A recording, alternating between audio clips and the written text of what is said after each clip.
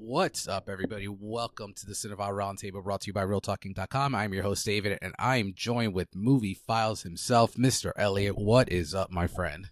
What's up, man? How we doing? Good. Hanging in there. How was your week, guys? Outside of course, the Falcon and Winter Soldier's conversation. Yeah, it was good, man. It was busy these last few days. In particular, I think it was like Wednesday all the way up to Friday. I was like, I edited like 6 videos, shot like 7 reviews because we had what was it? Voyagers came out, a little small sci-fi thriller film, which wasn't all that great. What else do we have? Them series, which was a really traumatized, like crazy deep dive into racism in the 50s, and there was a couple other things that slipped my mind, but yeah, it's been a crazy last. You forgot the movie of the year, Thunder Force. Thunder Force, yeah, that kind of goes to show you how memorable that film is. Yeah, Thunder Force as well, as well as Incredibles, or Invincible. I'm sorry, it's been an incredible watch. I actually just started that this week, so I am looking forward to diving more into it. I just saw the pilot, and it was bananas. It's crazy, really great stuff. But before we get into some of the stuff we watched, let's get into some of the news of the week. I know this will excite you. I think only 4 items to touch, but I think it'll excite you in terms of the possibilities of box office, because Dune may be skipping an HBO Max release in its entirety and be a theatrical release only. Now, I have mixed feelings about this. I'm going to see Dune in theaters. I'm sure you are as well, but I do like the option. I think same. I'm one of those that am very, very open to moving into the times of we have day and date releases for everything. And I think with Dune, it absolutely should be seen on the big screen. And, you know, for me and you, it's one of our most anticipated films of the year. And I'm a David Lynch fan, and I hate the original Dooms. So seeing Denis do his thing on this is going to be great. But I hope that this is not going to start another trend of, like, you know, we're going to go back to the way we were. Even though HBO and Warner said they will, I find it hard to believe if this thing continues to work. But what do you think about them skipping HBO Max on this? Honestly, man, and we've only had 3-4 films: Tom and Jerry, Judas and the Black Messiah, King Kong, Zack Snyder doesn't really count. But I actually like the idea. Obviously, I didn't unfortunately see any of those films at the theater, but I like the idea of, once things kind of get back up and going, to have that option to be able to see it at the theater. You know, once everything is clear, I think most cinephiles will see the films like a Dune for the first time, Suicide Squad for the first time on the big screen, especially, we're looking at 4 to 5 months from now. Yep. So hopefully things will be a lot better. And then the idea to be able to come home and really dissect, press play, press pause, rewind, really kind of, dive into the film versus, and I love revisiting films at the theater, but, same here. Paying another $8 to go see it at the theater and dealing with the driving and gas and all that stuff versus just seeing it at home for the first time and taking it in on the big screen and coming home and really kind of digesting it again. That, to me, is a really interesting concept, especially Denis Villeneuve is my favorite director, and Blade Runner 2049 is one of my favorite sci-fi films of all time, but the film bombed. And I think, and not saying that Dune's going to have that, because I think the cast is a little bit more popular in regards to box office receipts, but I think that some people might not really care about Dune, not know what it is, might be intimidated by it, and giving them the opportunity to see it at home is going to put more eyes on it versus, unfortunately, what happened with Blade Runner 2049. So I think they should do it, man. Allow people to see it at theaters and at home at the same time. Yeah, I totally agree with you. I'm one of those that liked having the option of seeing, like, certain movies. Judas and the Black Messiah works so well for me on the small screen, and like you mentioned, it opened eyes. I know a lot of people that would not have paid to go see Judas and the Black Messiah, but they saw it. They saw it on HBO Max, and they hit me up, and they're like, "Yo, like, you were so right. This movie's incredible. Like, Daniel Kaluuya is incredible. I'm glad that I was able to see it." But the real takeaway from your soliloquy here, you only pay $8 to go to the movies? Oh, that was just like a roundabout number. Oh, I was I have the AMC, whatever. Oh, yeah, the movie AMC. Yeah, because like $20. Okay, great. Because I here in New York, the movies are if you want to see IMAX, it's $28. Well, I will say, and this is like, I feel so, I don't even know because I haven't been to the theater literally in over more than a year, but there was a AMC that's in a mall out here where I live in St. Louis, and literally they have, I think their IMAX starts at like $12, and Oh like my regular God. theaters is like 8.28 or something like that, and that's like prime time hours, and even when it's earlier in the day, it's even cheaper. So there is one theater that has a pretty good hookup out here. Yeah, I actually went to a couple of years ago. I went to my wife's cousin's husband's in the I believe the Air Force or something like that, and they were living in Virginia. So we went down for Labor Day weekend, and they were like, "Let's go to the movies or whatever." So we went to kind of similar situation, a theater in the mall. 7 o'clock on a Saturday, it was like $5, and in my head, I'm like, "My God, like this is incredible." I actually went to, and going back on the theatrical experience, I slacked on this. My screener, I forgot to watch it in the 24 hours I had, and for Nobody, and I actually went to the theater for it, and I think I went to see Tenet in theaters, and I think that people are starting to get, they don't care about the rules of mandating the mask. So I'm fully vaccinated, full disclosure, but I wasn't at that time. I was still on my first, and people were not wearing their mask throughout the movie. And I'm sitting there and I'm like, oh, I'm not ready. I'm not ready for this. Right. I'm not ready for this. Although Nobody was excellent, but yeah, it definitely wasn't my cup of tea. But yeah, no, I totally agree. I hope that they go back on this and it does release on HBO Max, because like you mentioned, I think this is a very intimidating subject matter, and for those that don't know that this is only part one, and when this movie ends on a cliffhanger, people are going to be upset. So yeah, I totally agree that it's something as challenging as this deserves to be seen on HBO Max and by more people. So, and I'm with you on Blade Runner 2049. It's one of the best movies of the decade. So yeah. And it makes so much sense too that they're having, I don't know where this stands in regards to the announcement they made a couple years ago in conjunction when making this film, that they wanted to do an HBO Max mother series to explore the mothers of Dune and diving into all that. So it's just like even more to kind of symbiotic relationship of like, hey, already getting people set up for like, oh, I watched Dune on HBO Max, I can watch the movie or the TV show whenever it comes out. So it just makes sense. But Denis Villeneuve was fighting nail and tooth, man, to keep that in theater experience only. So I mean, I get it for sure. And then the big thing is, you kind of touched on something before we move on, the rewatchability concept. Because for me, I remember I'd rather rewatch things in theaters. Don't get me wrong, but I remember when Avengers Endgame came out, and this is night and day comparison. But I would have loved seeing Avengers Endgame that week, only in theaters. And then like 7 days later, you have it on Disney Plus if Disney Plus was around, and be able to just rewatch it there over and over, and be able to dissect things that you may have missed in theaters. So I totally agree. Like, you have that option to come back, go see Suicide Squad in August, and then come home and rewatch it right away, and then just go online and review it. So we'll see what happens, but I'm glad that we're on the same boat with the idea. Other news, I personally am very, very much looking forward to Top Gun Maverick. I'm a big stan for the original, as ridiculous as it is.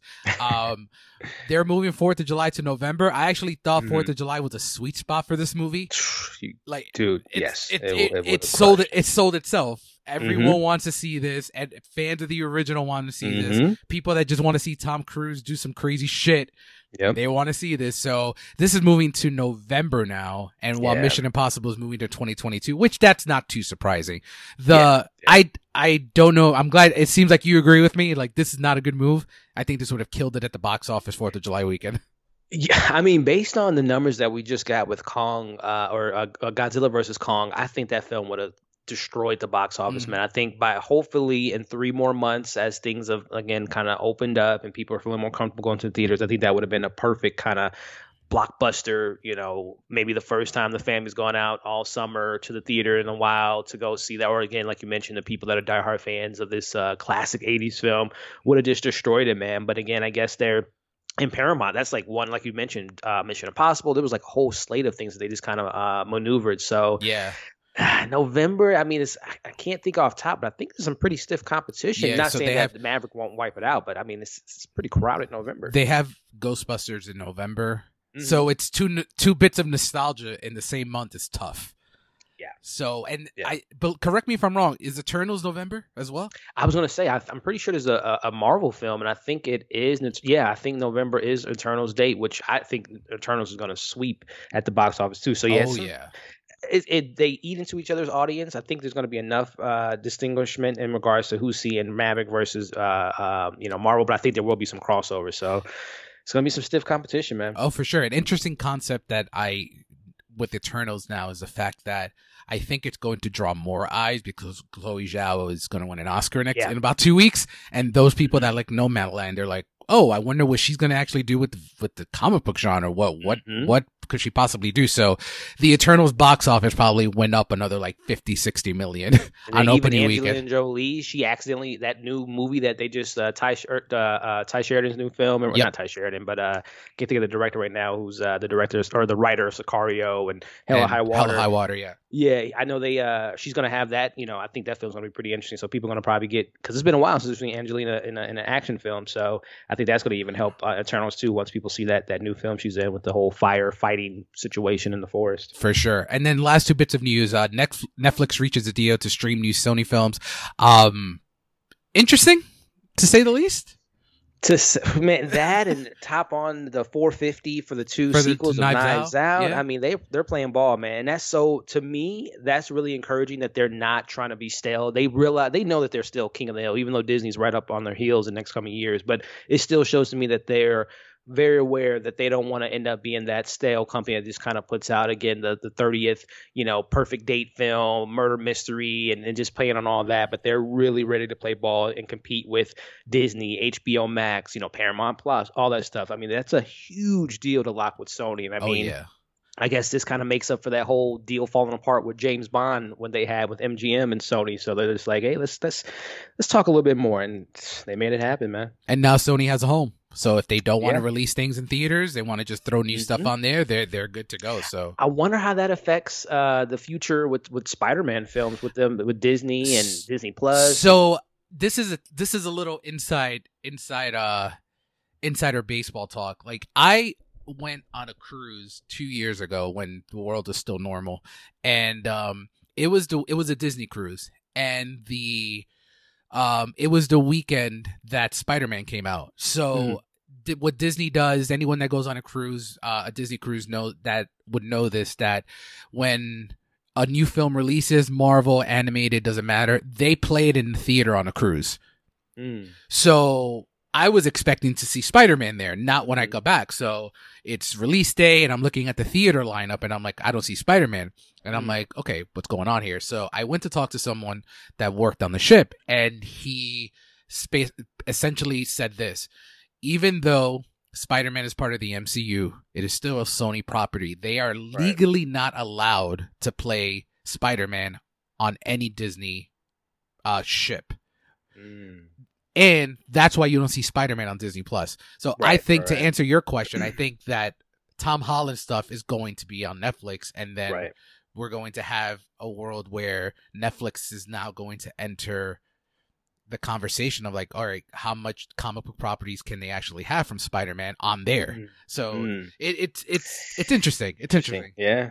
And then the last bit of news is, Elliot, are you a fan of Indiana Jones and the Crystal Skull? No, I am not. So we're getting another one, and I don't think you're excited about that, huh? No, I don't know, man. It's James Mangold, though. It's James Mangold, man. No offense to my older demographic out there, but I mean, come on, man. My man Harrison Ford is pushing in his 80s, and I don't know. It's gonna be weird, man. I don't know how they're gonna have this man. He's gonna be on a walker doing all these adventures. Like, it's gonna just, I don't know. We'll see. Like you said, James Mangold. He had the Swan Song with an older Logan story, so maybe he can give Harrison Ford some berserker juice to get him amped up. But the news I wanted to mention here was Phoebe Waller-Bridge is joining the cast, and then John Williams is scoring the film, which of course it's John Williams. He has to score this movie. So I don't know how many movies he has left, but I'm glad that he's going to be able to touch on this. And I agree with you on Harrison Ford. I mean, good for him. Good for him. He's kind of doing the Sly Stallone route, just diving into those old properties that still work. So good for him on that. And then that's pretty much all the news of the week. In terms of highlighting some stuff that I watched this week before handing it over to you. I saw Thunder Force, kind of touched on it before. I hope you co-sign. This is one of the worst movies of the year. So far, man, it's I will, to play devil's advocate, I actually had a little bit of a fun time with the superhero origins and the superhero elements of the film. And I was very surprised that Ben Falcone to me is a really terrible writer. So I was really interested in that. And I'm a sucker for origin stories and superhero journeys and seeing, them learning from their mistakes and all that stuff. So I kind of like that element. And call me a Jason Bateman stan, but that was my favorite part. Yeah, I would say anything Jason Bateman's in, I thought he was the funniest part of the film and the highlight of the movie. But Ben Falcone, Melissa McCarthy, shout out to the power couple working together, but they literally need to go their separate ways, not maritally speaking, but movie speaking, because every film I've seen them do together is terrible. Yep. He relies so heavily on Melissa McCarthy to just improv, and he does not know when to end a joke. He just keeps the camera rolling and just sucks all the juice and energy out of the scene. So she needs to continue to work with Paul Feig when it comes to the commies, and leave Ben Falcone in the dust bag. No, I agree. It's funny. I totally agree with you on that. She doesn't work with him. She gets an Oscar nomination. Look at like 2 years ago, she was an Oscar nominee, and now she's making this. I'm not a big Melissa McCarthy fan, to be completely honest with you, but my wife wanted to watch it, and Octavia Spencer is great. So I figured this may be somewhat decent, but I like the origin stuff that you mentioned, and Jason Bateman is hilarious, but it just didn't work for me. And if for a 100-minute film, it felt like I was watching it for 2 hours. It really dragged. The other things I wanted to highlight that I saw, this HBO Max documentary called The Last Cruise. It's a COVID documentary, but it's about 45 minutes. It's not going to take too much time, but it pretty much touches on the cruise that's started the spread, and it has people on the ship streaming their experiences on the ship while everything is going on. Wow. Yeah, I deal with a crazy anxiety with this COVID stuff, but like if you're able to don't have too much anxiety with this, it's an interesting dive, and it's only 45 minutes, so very, very interesting. The last two things here. I actually did not watch Falcon and Winter Soldier this week. I'm very late to the game, but I heard it was an excellent episode. But I did see the Mighty Ducks. I am so in on that show. Really? Yeah, it's not as good as Cobra Kai. Don't get me wrong, but which I still haven't seen. Yeah. Oh yeah. I know. I still got to catch up on that. So good, but it has the Cobra Kai vibes in terms of the You're banking on the nostalgia of the property and creating new stories rather than just harp on the old stuff. And I think this does a good job with that. I'm a huge fan of the Mighty Ducks, so I guess that's probably this show is basically a nostalgia feel for those fans of the property. That's where I see the difference between Cobra Kai and this. I don't believe this is creating new fans. I believe this is going to just be the niche for those that really like it. Unlike Cobra Kai, I know people that watch Cobra Kai that never watched The Karate Kid, and they just love the show. So I enjoy it. And then the other thing I wanted to touch on were any listener that just wants a full dive education on film from the golden age to today. There is a documentary on HBO. It's 6 parts called Movies, and it's 6 parts, and each part dives in on a different era. So you start with the golden age of Hollywood, the first talkie, all the way down to the 1950s. Then there's one on the 60s, 70s, 80s, 90s, and then finally culminating with the 2000s. It's very insightful, and it's one of those situations where if anyone wants to gain some film knowledge, and this is the way to go. I think this touches on a lot of stuff that you and I may have seen, but a lot of people haven't. So yeah, any highlights on your end?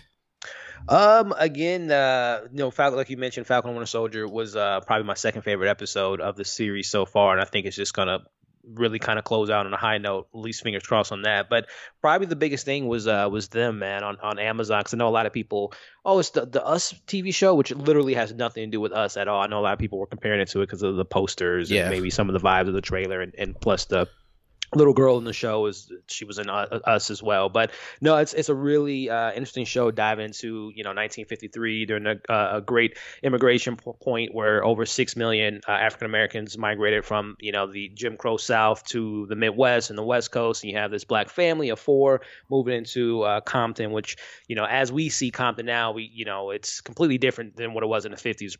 Predominantly white families, and this is the first black family. Well, you learn to show there's other black families, and you kind of learn what happened to them. But they move into the neighborhood, and as you can imagine, 1953, black family, white neighbors, all the type of words you can think of, and just terror and racism and bigotry and everything you can think of. And then you add on top that there's a demonic presence in the house. So it was a really interesting show, very triggering, very disturbing stuff that goes down, not only on the racism point, but there's a particular moment that involves a family tragedy that it gets really dark, and it did not leave it up to your imagination. They show you everything, which was pretty bold, but it's a pretty decent watch, man. If you got some time to spare, 10 hours or 10 episodes, 35, 45-minute episodes, not bad. And pretty interesting show. Not bad.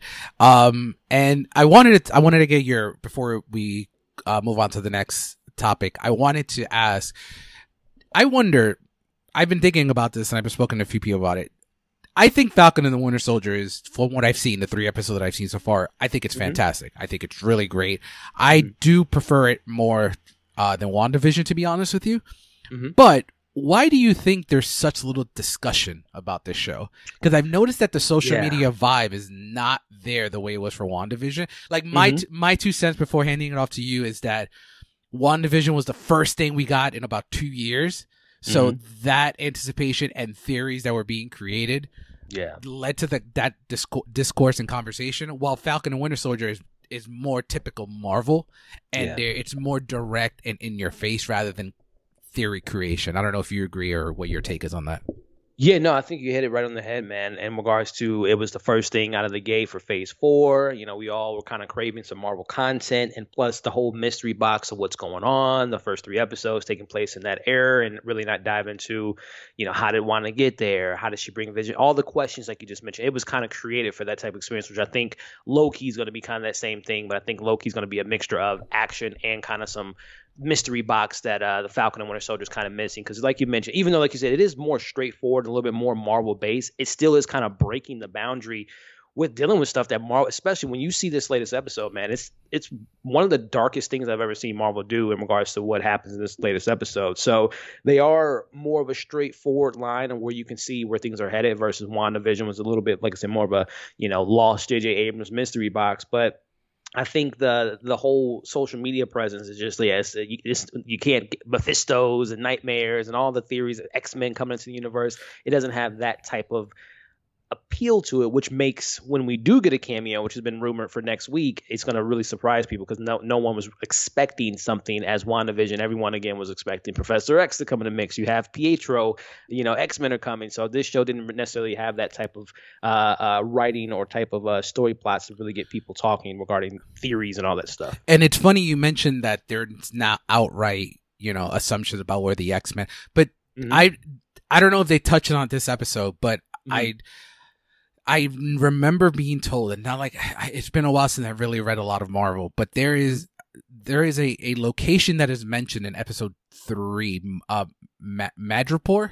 Madripoor, yep. That is an X-Men staple. A lot of X-Men Logan and So I wonder if the gateway to the X-Men is actually here and not where we expected. It'd be interesting because a lot of X-Men stories of the last few years are there. So but we're 3 episodes. I mean, well, there's 2 episodes left now, so looking forward to diving in this week. So that wraps up some of the news here. So what we're doing here before we finish off for the day is a first time we're doing this. I'm a fan of fantasy football. I do fantasy draft. I'm a fan of sports. I'm a fan of movies.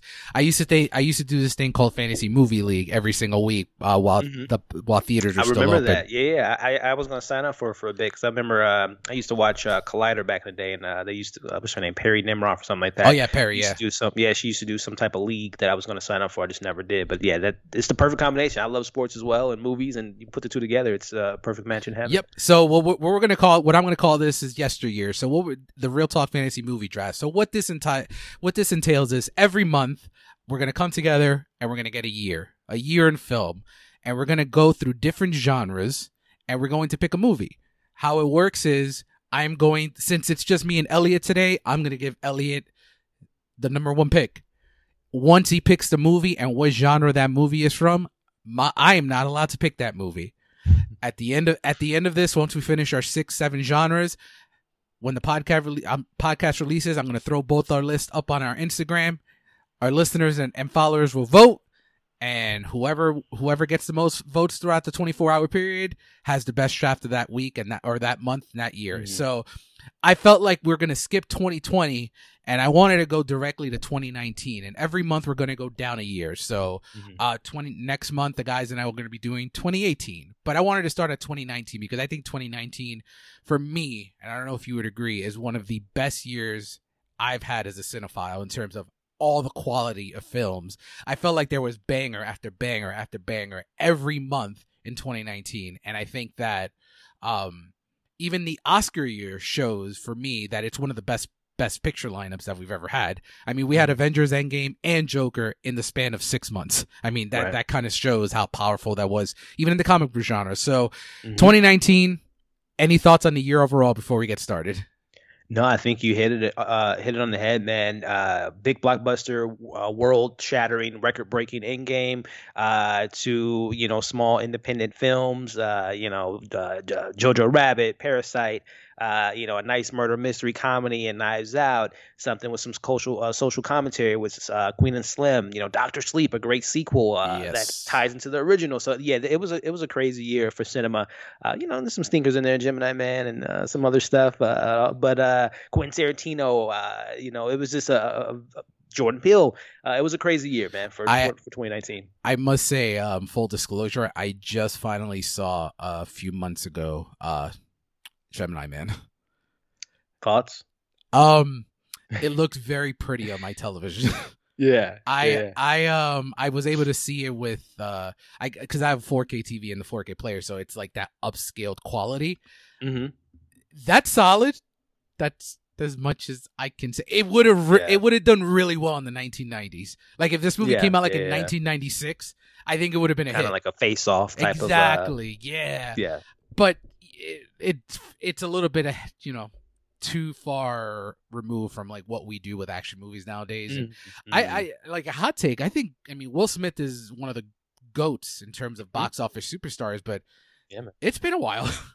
It's been a while for him. I think this year he may actually have an Oscar player with the Serena and Venus story, the King Richard. So King Richard, yeah. So that could be something. But yeah, let's get started. The categories that we're gonna do here today are blockbuster, horror, comedy, musical, action, drama, sequel. I forgot to mention sequel, but this should be an easy one for us because there's so many sequels that came out in 2019. And flex. For anyone that doesn't do fantasy football, what a flex position does is that you can pick any movie from any genre.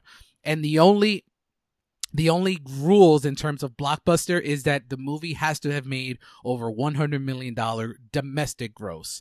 So, Elliot, you're up first. You have the number one pick. What genre are you doing, and what is your number one overall pick? So number one, numero, genre is going to be out of the, I guess, superhero action realm. It's the box office hit, man, and due to Avatar, it's number 2 now, but Avengers Endgame, man. Nice, absolutely. That is, you already stole one of my picks. So, yeah. There's no denying that is the biggest movie of that year. I think it's probably for me the best theatrical experience I've ever had. Yes. It's unbelievable that I remember still every single moment of that experience. And same. I don't know if you had this with your experience the first time you watched it, but I remember when, spoiler alert, the movie's almost 2 years old, so I can say this, when Tony Stark dies, and when these two specific, when Tony Stark dies, when Peter Parker comes back. I could hear the tears behind me and in front of me and next to me. It was pretty crazy. Like, I've never been in a situation where you literally hear deafening tears across the entire theater, which is shows the power of that movie. Great choice. So for me, I'm going to go blockbuster here, and I am going to go with Joker.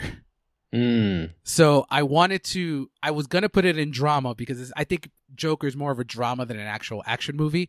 100%. But the movie made $1 billion and made it was some Oscar nominations. And winning Oscars. Yeah. It was one of those situations where the theatrical experience I remember, but for not the best reasons with same dude with the security beef up and all that. Yeah, man. Or something more. Yeah. It was us in New York here, Mm-hmm. it premiered at New York Film Festival 2 days before, and I had a buddy of mine that was covering NYFF, so he was over there, and he sent me pictures, and there was SWAT team checking bags when you're walking into the theater. So I kind of mentally prepared myself for what I was going to get like a day later. So when I went, it was similar situation, SWAT all over, but there was undercover detectives sitting in my row. Oh geez. So it was pretty intense. Like you have you have a yin and a yang on theatrical experiences with those two. So, but yeah, that's my number one would be Blockbuster Joker. What do you have as your second pick overall? Second pick, I'm gonna go with let's do some horror, man. I'm a horror. Well, you know what? I'm gonna go. Yeah, I'm gonna go horror. I'm gonna go horror first, and I'm gonna go with Doctor Sleep, man. Nice, you stole my pick. Yeah, Doctor Sleep, dude. Like, I don't think people have appreciated what Mike Flanagan was able to do to not only pay homage and kind of follow up to a Stanley Kubrick classic, one of my favorite horror films of all time, but pay homage to the book as well as the sequel, and also having its own independent feel and vibe and story being told. It was a lot on this plate, as well as it's an excellent film.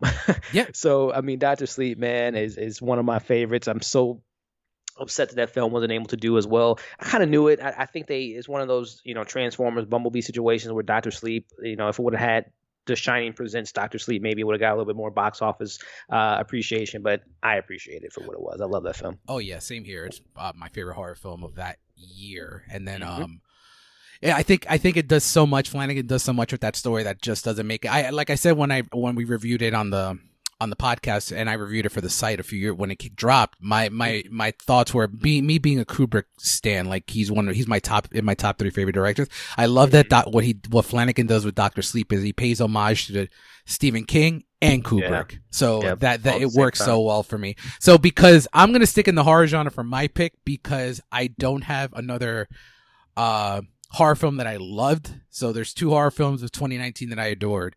You got one. You stole my pick, so I'm actually going to go with Us. So Jordan Peele's Us. Nice. I think that, and I know you may think it's blasphemous, I like Us more than I like Get Out. Yeah, it's blasphemous. So hear me out. I think that it's one of those situations where Get Out and I think Get Out is a masterpiece. Don't get me wrong. I think that Get Out gives you the answers to the questions, while Us challenges the viewer to create those answers on your own. And what puts it over the top for me is Lupita Nyong'o's performance is one, I think for me, is the best female performance of the year of 2019. I think she is incredible. And I will never listen to I Got 5 on it the same ever because that scene at the end of the movie where she's doing that dance sequence is incredible. What did you think, before we move on to the next pick, what did you think of the ending? Was it predictable for you? Did you kind of see that coming, that it was a switch off? I'm trying to put myself in that mindset a couple years ago, because that was another theatrical experience. I remember being, the crowd laughing, being at complete silence. I think I remember seeing it kind of coming, and I was really anticipating that film again, like you mentioned, coming off of Get Out. I was one of those analyzing all the different trailers and just really diving deep into the behind the scenes and kind of getting a vibe that it was going to be some kind of body switch or some type of situation. I think, later, halfway through the movie, I kind of put that together, while watching it. But like you said, man, Lupita Nyong'o, she knocked it out of the park, man, doing those dual roles, and also the cast in general, Wilson Duke and everyone in crew. I thought it was it's a good pick, man. But yeah, Get Out is still over number one for me. Oh no, definitely get it. I'm one of I think where Get Out loses me, and I mean it doesn't lose me. It's just the social commentary that you're telling for the first hour and 20 minutes, because the movie's about an hour and 40. Okay, hour 30 minutes. I think it kind of shifts from like this great social commentary to just a traditional horror film with like the whole brain surgery thing that they were trying to do at the end of the movie. Yeah. That's the only, if there's a chink, I still think it's a masterpiece, but I think if there's a chink, and that's why I put Us a little bit over, that's why. But I totally get everyone's love for it, because I love it as well. All right, you're up. What is your next pick? Let's see. Looking through the list, you said one of the categories was sequels, right? I think I'm gonna go because this was another theatrical experience that I remember from 2 years ago, just being like completely in awe. I'm going with John Wick 3, man. Nice. I think John Wick 3 you talk about exhilarating experiences. That first 15-minute intro, just kicking things off in a high gear and just building the world out. It gets a little ridiculous at the end. Well, all of them are ridiculous moments, but falling off of a building, surviving. Spoiler alert for John Wick is kind of crazy, but nonetheless, I just think of just again theatrical experience, a great action film, a great action. Mr. Keanu Reeves, Matrix, Speed, Point Break, you name it. I mean, he's one of the goats in that genre. I just had so much fun with that film. And it is my favorite John Wick movie out of the three, which again, you talk about the little engine that could, how that film went from, the budget of part one to where we are with part 4 and 5 and a spin-off TV series is just incredible. Do you think, before we move on, do you think that he is now more known for John Wick than The Matrix? Yes, I do. I definitely think so. I think not only just generationally speaking that everyone now is a little bit more plugged in with social media and all that versus, obviously in the 90s and mid 2000s, but I think just quality of film also helps. I literally think that the John Wick series, even the Matrix, even though it can probably hold its own, like taking 2 slots being such a revolutionary action sci-fi film, but I think Reloaded and Revolutions, and obviously we get the next one later this year. We'll see how it goes, but I think John Wick is more. He's going to be predominantly known, especially if they knock it out of the park for 4 and 5. I think he'll submit his legacy with being known for John Wick role. For sure. I'm going to stick in the sequel route as well, and I'm actually going to go with Spider-Man: Far From Home. Nice. I think this movie, and I think this specific franchise is a love letter to John Hughes, seeing as everything about it feels like a traditional John Hughes movie blended in with a comic book film. At first, I remember being on my cruise and hearing, like, because I bought internet just to keep, touch with the world. I heard so much hype for this. And I will say the first time I saw it, I was a little bit underwhelmed with the movie matching the hype. I still thought the movie was fantastic. But on recent rewatches, I actually wanted to rewatch this last year after watching John Hughes movies. So I did this John Hughes marathon, and then I just put on Far From Home. And I was like, oh my God, this is a John Hughes movie. Like, if John Hughes was able to make a comic book movie, this is the movie he would give us. This is it. Yeah. And Zendaya and Tom Holland's chemistry is so fantastic. And just the Easter egg that it sets up at the end of the movie is worth the price of admission on its own. So sequel for me, Spider-Man: Far From Home. I can't wait for December for this next entry. No way home. I cannot wait. But yeah, that's my next pick. Sequel, Spider-Man: Far From Home. What do you got next? Ooh, I'm looking through the list, man. It gets hard now. Yeah, because I'm looking at the categories of drama, and I'm trying to think with comedy musical. Jeez, I think I might go with comedy musical, but I don't know if this is necessarily this isn't a comedy at all, and I want to put it on the list because I love this film. So I'm just gonna jump to drama. I'm just gonna do drama. You know what? God damn it! This gets hard. Yeah, it gets harder when you're running out of picks. I think I know where you want to go, and I hope you don't go there because I want that. That was actually my next pick. Comedy drama. I'm trying to think, dude. I'm gonna go with comedy musical. Maybe not. I'm going drama, Parasite. Damn it, you did it. Oh, yeah. Man, you did it. I literally have written down drama, Parasite. Oh, yep. Man, good stuff. I mean, what can be said? Parasite is a masterpiece. Hey, man, it's not only that, but I mean, Bong Joon-ho. I mean, this guy is a legend, man. Whether it be that and Murderous Mysteries, which I saw for the first time last year. I mean, the dude's a GOAT, and this film is just like, I remember it breaks barriers, man, because I respect people's opinion, but the whole can't watch foreign films because of the subtitle things. I hope that stigma has been broken apart from this film, because I think there's a lot of Korean films, independent, international films that are just as good, if not better, than Americanized film. Well, I think they are better without a doubt, and a lot of the different genres that they give us, especially in the drama and action realm and horror realm as well. But Parasite, man, breaks the boundary. Incredible performances, incredible direction. You talk about imagery, telling the stories and the deep dives and the meaning behinds and the subtext, as well as being a straightforward film for a lot of people that might not see all the nuances in the story that they're telling in regards to wealth and putting, people below you and all that stuff that the film has to say, on top of being, that's what I'm saying, a bit of a comedy for that first half and diving more into the drama, almost horrific vibes towards the second and third act. So what else can be said about the Oscar winner, best director, and best picture that year? Yeah, man. I was one of those that I actually saw it by myself. I saw it in July, so before, like, I knew it won the Palm, and I had heard about the hype, and then when I saw it, I was blown away. Those twists in that movie are probably some of my favorite, because I did not see any of them coming, especially the one at the end. You think you're getting this spoiler alert for anyone that hasn't seen it. You definitely should have already by now.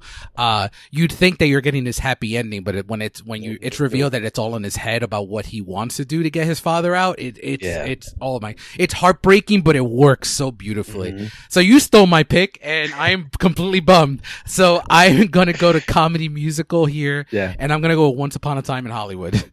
I was going to say that one a little bit earlier because I love Quentin Tarantino, and that film is like fine wine, man. It gets better and better each time I watch it. It's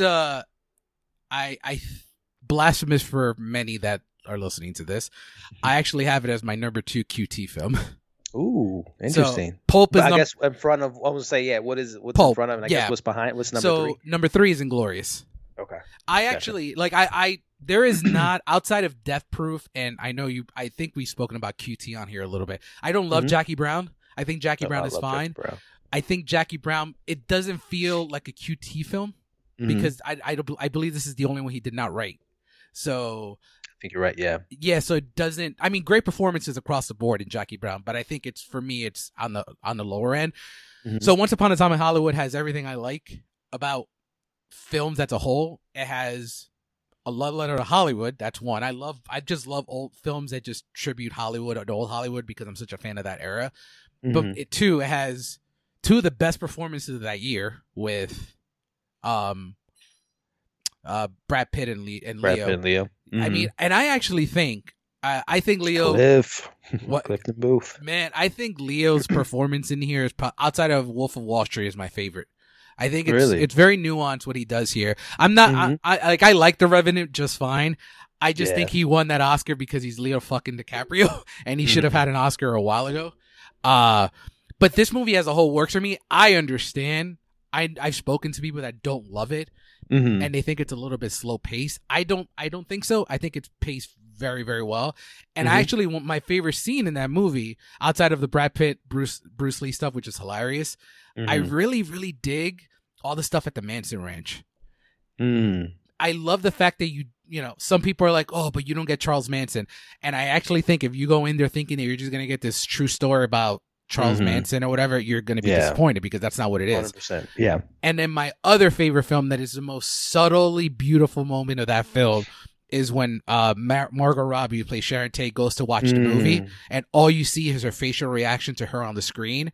Yeah, I think that is such a great moment in that film that a lot of people don't talk about. And they're like, there were a lot of word during that time that, Margot Robbie should be getting a nominee for an Oscar for Hollywood. And they're like, but she's barely in. I'm like, no, but she has an Oscar scene and she doesn't say one word. That, and of course the end, the batshit fucking crazy ending that we got. And if anyone loves Inglourious Basterds, no one should be surprised that we got that ending. So QT loves rewriting history, and then he did that with that. So Once Upon a Time in Hollywood, comedy musical. What do you got next? What's your next pick?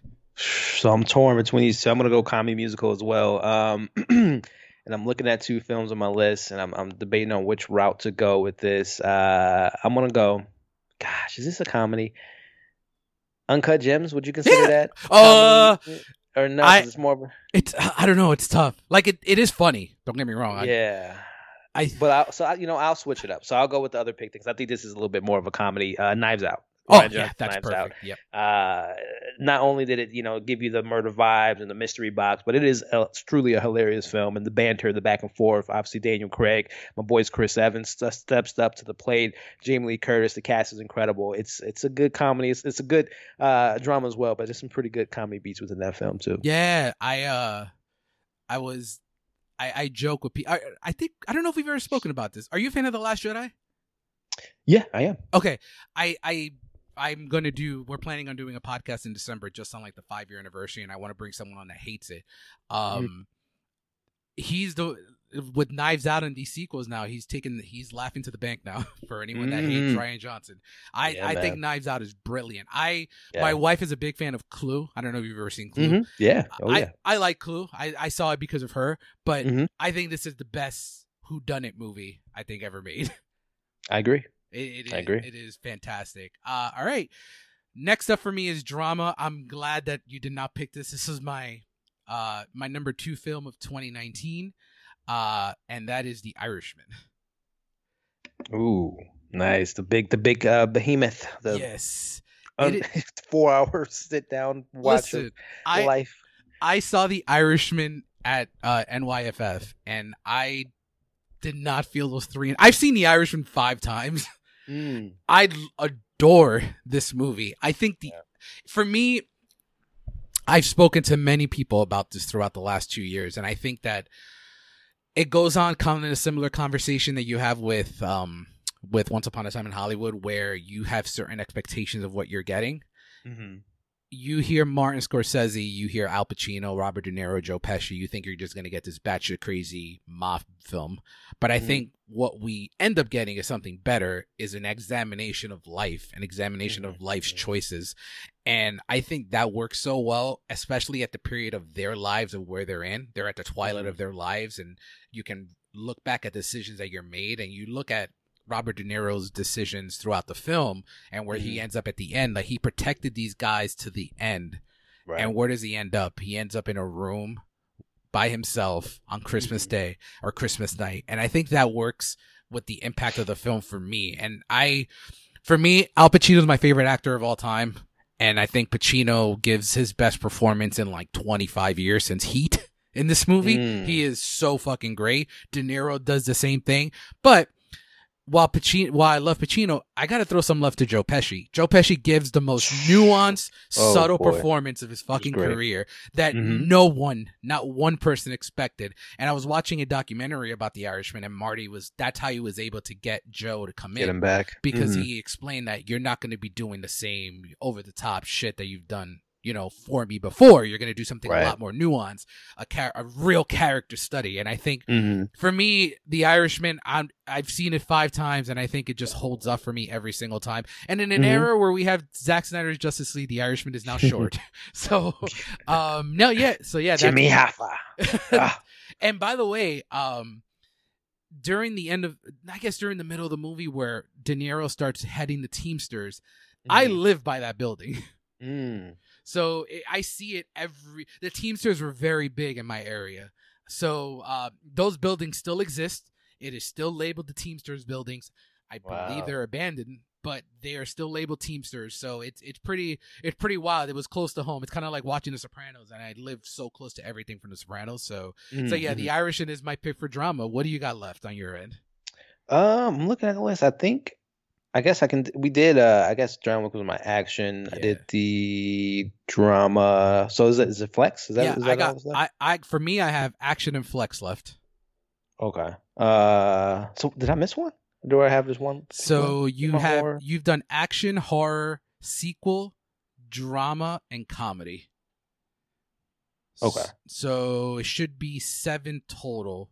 So yeah, you only have 2 left. You have action you have flex, and I'm looking at here. You did sequel. Oh, drama. You didn't do drama. No, you did drama. Yeah, The Parasite. What did you miss? I think flex might be my only one left. Yeah, I think you do have flex left. Yeah, and that's any film of any genre of that year. This one's a tough one because you have so many options here. Yeah. Jeez, what am I gonna go with this one? I'm gonna. You didn't do Blockbuster. That's the other one you didn't do. Okay. Was that my Endgame? You put Endgame in action. So if you want to, and John Wick was sequel. Okay, got you. Okay. Let's see. Let me do. I think I might keep Endgame in my Blockbuster. Okay, so I'll switch that to Blockbuster for you. Yeah. And okay, cool. So it still just leaves me with my flex and action. In action. Okay. Ah, jeez. Let me.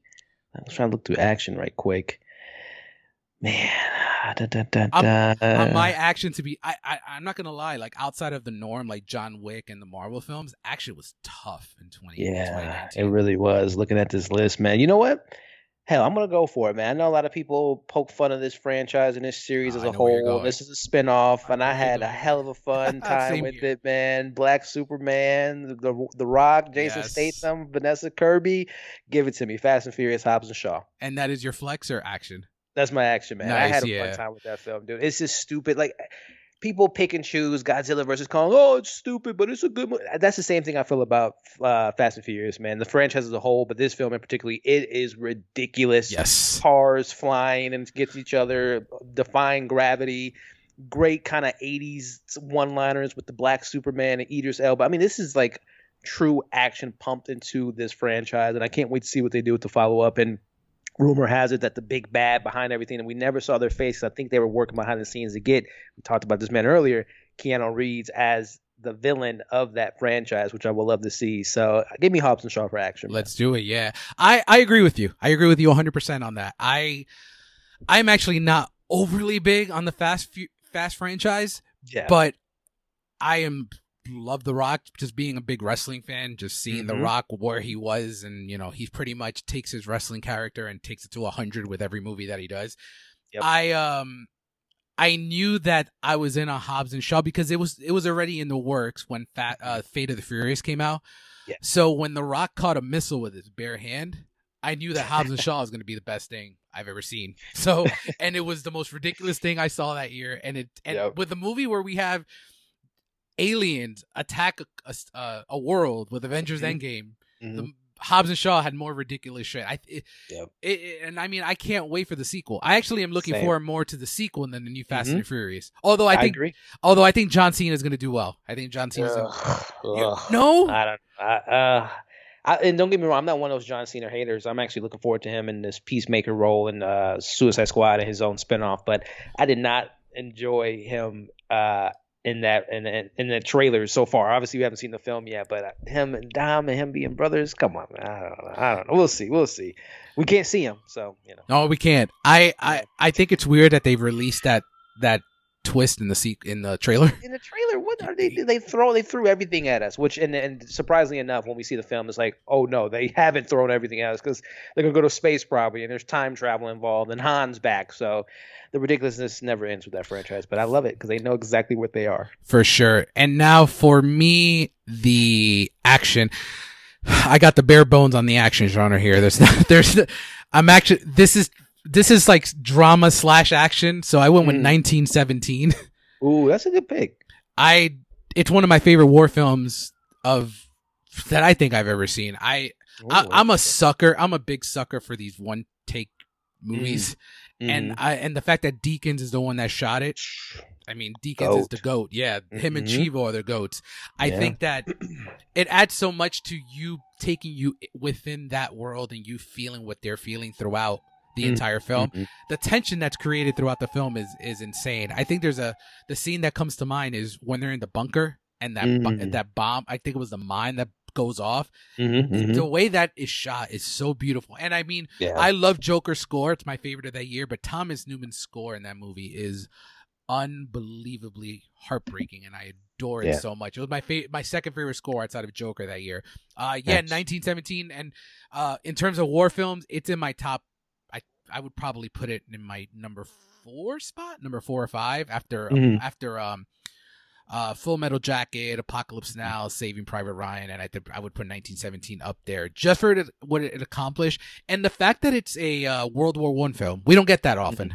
Usually it's all about Vietnam and World War II. So my list is looking extra Oscar-y prestige. I did not plan to do that, but yeah, the 1917 is my action film, and then we're both finishing off on the same category. What is your flex?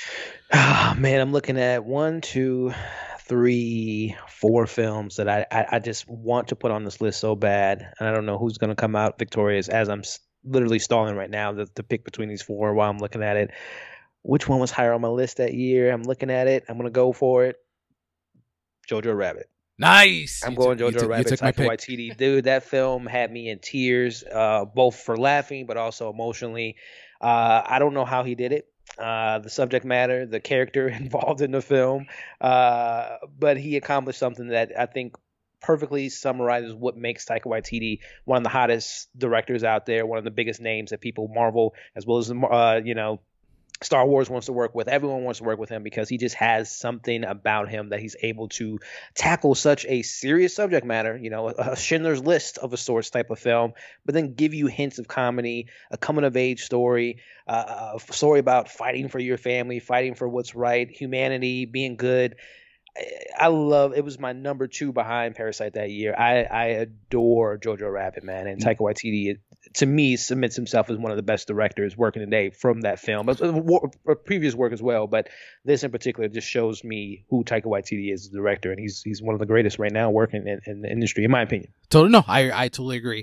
I have a recommendation for you. So I adore Jojo Rabbit, and you kind of nailed the reasons that I adore it as well. Now, have you ever seen The Great Dictator? The Charlie Chaplin, mm-hmm. Yeah. Yeah. I had when I went to school for film and video, that was like on the docket to see. Yeah. So that's such a good companion piece to Jojo Rabbit, but and it does what makes The Great Dictator even more wild is that he was able to do this during the war. Right. So that is batshit crazy, and Chaplin is masterful performance. But I'm glad you didn't pick this film for drama because I can now finish off and flex. My flex is Uncut Gems. And I'll give my ones I was picking from to choose from, but that was one of them. That was one of them. I am not the biggest Adam Sandler fan, and I've gone on record on this podcast over the last 4 years saying I like his old stuff. I can give or take his comedy. I hated Hubie Halloween last year. What I saw in Uncut Gems gives me two things. It was my second favorite male performance after Joaquin that year. It makes me long for Sandler to do more things like this, and it makes me sad that he didn't do more things like this up to this point. But like my wife always says, he knows what his niche is. He knows what he makes money off. So kudos to him for doing what he's doing. But him and Uncut Gems, it gives me everything. This movie has comedy. This movie is a drama. And this movie is essentially a sports film. And it does so much. And it sprinkles in so much greatness. Have you seen Shiva Baby? I haven't yet, but I heard it's really good. So Shiva Baby is my number one or two of the year. It's Judas and Shiva like competing. But if you love Uncut Gems, this is exactly the feel of Shiva Baby. It is nice. So much back noise going around, and that's exactly what happens when you're in a situation like that. You don't drown out by this editing. You don't drown out the noise behind you. You just deal with it. And I think the movie does a great job of creating tension within the atmosphere of everyone surrounding the Sandman. And Lakeith Stanfield's fantastic. He has a character I want to smack every single time. Like when he takes the jewel, dude, whenever he does that jewel, just like give him, oh man, the anxiety in that film. For me, like you as a sports fan, like did he take him to the Celtics practice, right? In Philly or something along those lines? He took him to the practice facility to get the jewel, and the then diamond, and then when he ditches him, I'm like, oh my god. Tell you, dude, the anxiety level in that film, especially that ending, oh my gosh. I felt bad for knowing the Safdie brothers because I love Good Time and I can't wait to see what the next thing they do. Yeah. Knowing the Safdies, I should have expected something the like ending. That. Yeah. So I'm like, oh my god, he's gonna hit that parlay, and for anyone that gambles, that parlay is not easy. So the fact that he hit that is wild. But getting the ending that we got it's bittersweet. It's kind of what we expected to happen, but. Yeah, this movie is incredible. I love it. I understand why people hate it because they probably thought they were getting what they usually get from Sandler. I'm looking forward to his next serious film. I think he's doing that. He's a sports agent. It's a sports world. Yeah, I was saying on a sports world. Right? Yeah. So I'm looking forward to that. I hope he got his little Hubie Halloween out of his bag. He said he was gonna. Hey, if I don't get what was it? I don't get nominated or something. I'm gonna make the worst film ever. Which I don't think Hubie's the worst. No, it's made, but yeah, it's in my worst of that year, but it's not the worst that he's made. What do you think before we end? Because this was a great exercise, and I think we both had great lists here. What do you think is his worst? Ooh, I mean, and not to be, I love, dude. Don't get me wrong. I grew up with Adam Sandler, so it pains me to say that he has unfortunately an abundance of terrible films to choose from. It might be between some of the grown-ups films. It might be Jack and Jill. That might actually be number one for me. Pixels was trash. The Ridiculous Six was trash. I think I'm gonna go with Jack and Jill just for the fact that Al Pacino was in it too, and that I don't know how he was able to get Al Pacino to play in that film. I'm going Jack and Jill. That film was horrendous. I'm the same. Seeing Al Pacino doing a Dunkin' Donuts commercial was my end game. That was not it for me. And the fact that Sandler made him do that, one of the greatest of all time. No, it's not The Godfather. I'll say that. But yeah, that wraps everything up. This was fun, man. This is really, really fun. We have two great lists. And shows how good 2019 was, that there was a lot left on the table. There was, literally, and just to throw out my kind of wild picks, or not wild picks, but stuff that I wanted to put on the docket: The Lighthouse, Little Women, Honey Boy, yep. Farewell was on my list. I wanted to put in that small independent engine that could with the horror film, and Ready or Not. Brittany Runs a Marathon was something I was really surprised by. And there was a couple animated films too, like Klaus that year that I really enjoyed, and also Booksmart. Oh yeah, love Booksmart. And I mean, surprisingly, I was expecting, and I think I'm going to add this category next month for animated film. But I looked at animated film, and I really just felt like it was Klaus and Toy Story 4. I didn't really think that there was like an array of greatness. But like you nailed it. Marriage Story. That's another one. Yep. The Assistant. I don't know if you've seen that yet. It was released in 2020. My girl from Ozark. Yes, it was released officially released in 2020, but it premiered in 2019, so it technically counted as a 2019 film. Dolomite was my name. Oh my God, yeah, Dolomite. Yeah, I mean, I know you wanted to give love to Godzilla, King of the Monsters, right? Of course, right? That and X-Men. What was that? Dark Phoenix. Dark Phoenix, man. Oh my God. Can't forget Star Wars too. Right? Oh yeah. I mean, I'm a big Star Wars is my favorite franchise, but I couldn't do it with a straight face. Yeah. And then I do want to throw love to one more film. Didn't quite make my list, but Fighting with My Family. I was literally about to say that, dude. I was just about to say that. That movie, as a wrestling fan, and I love Paige. I love her story. It is one of the dark horse comedies of 2019, and I not a lot of people talk about it, so I wanted to give a shout out to that. Good pick. And one more, I'll throw one more in the mix. It just shows you how great 2019. I'm a big Ari Aster fan, so Midsummer. I love that film. Yeah, I think we've spoken about Ari Aster. Oh, you know what? I don't know how I forgot about this one. I'm a big Kevin Smith fan, and Jane Silent Bob reboot. Really, I didn't see it. I haven't seen it yet. It's dependent on how you feel about him as a director. Yeah. It's one of those situations where, like, if you like his films, this is going to hit the feels. If you really aren't it, that just wouldn't be it for you. But yeah, I wanted to throw some love for that. So yeah, that wraps up this month's Cinephile Roundtable. As always, Elliot, go ahead and plug your stuff, and thank you so much for being on as always. Yeah, no doubt, man. Hey, man, I always look forward to this every month that we come together, and look forward to seeing JC come back next month and hearing all his great takes on stuff. So yeah, man, as far as like content, where you guys can find me on the interwebs, YouTube is primarily where all my content goes. Try to do as many reviews as possible as far as new content, as well as having some deep dives into certain shows like Falcon and Winter Soldier. When Lovecraft Country was out, diving deep into the shows and having some great panelists on that.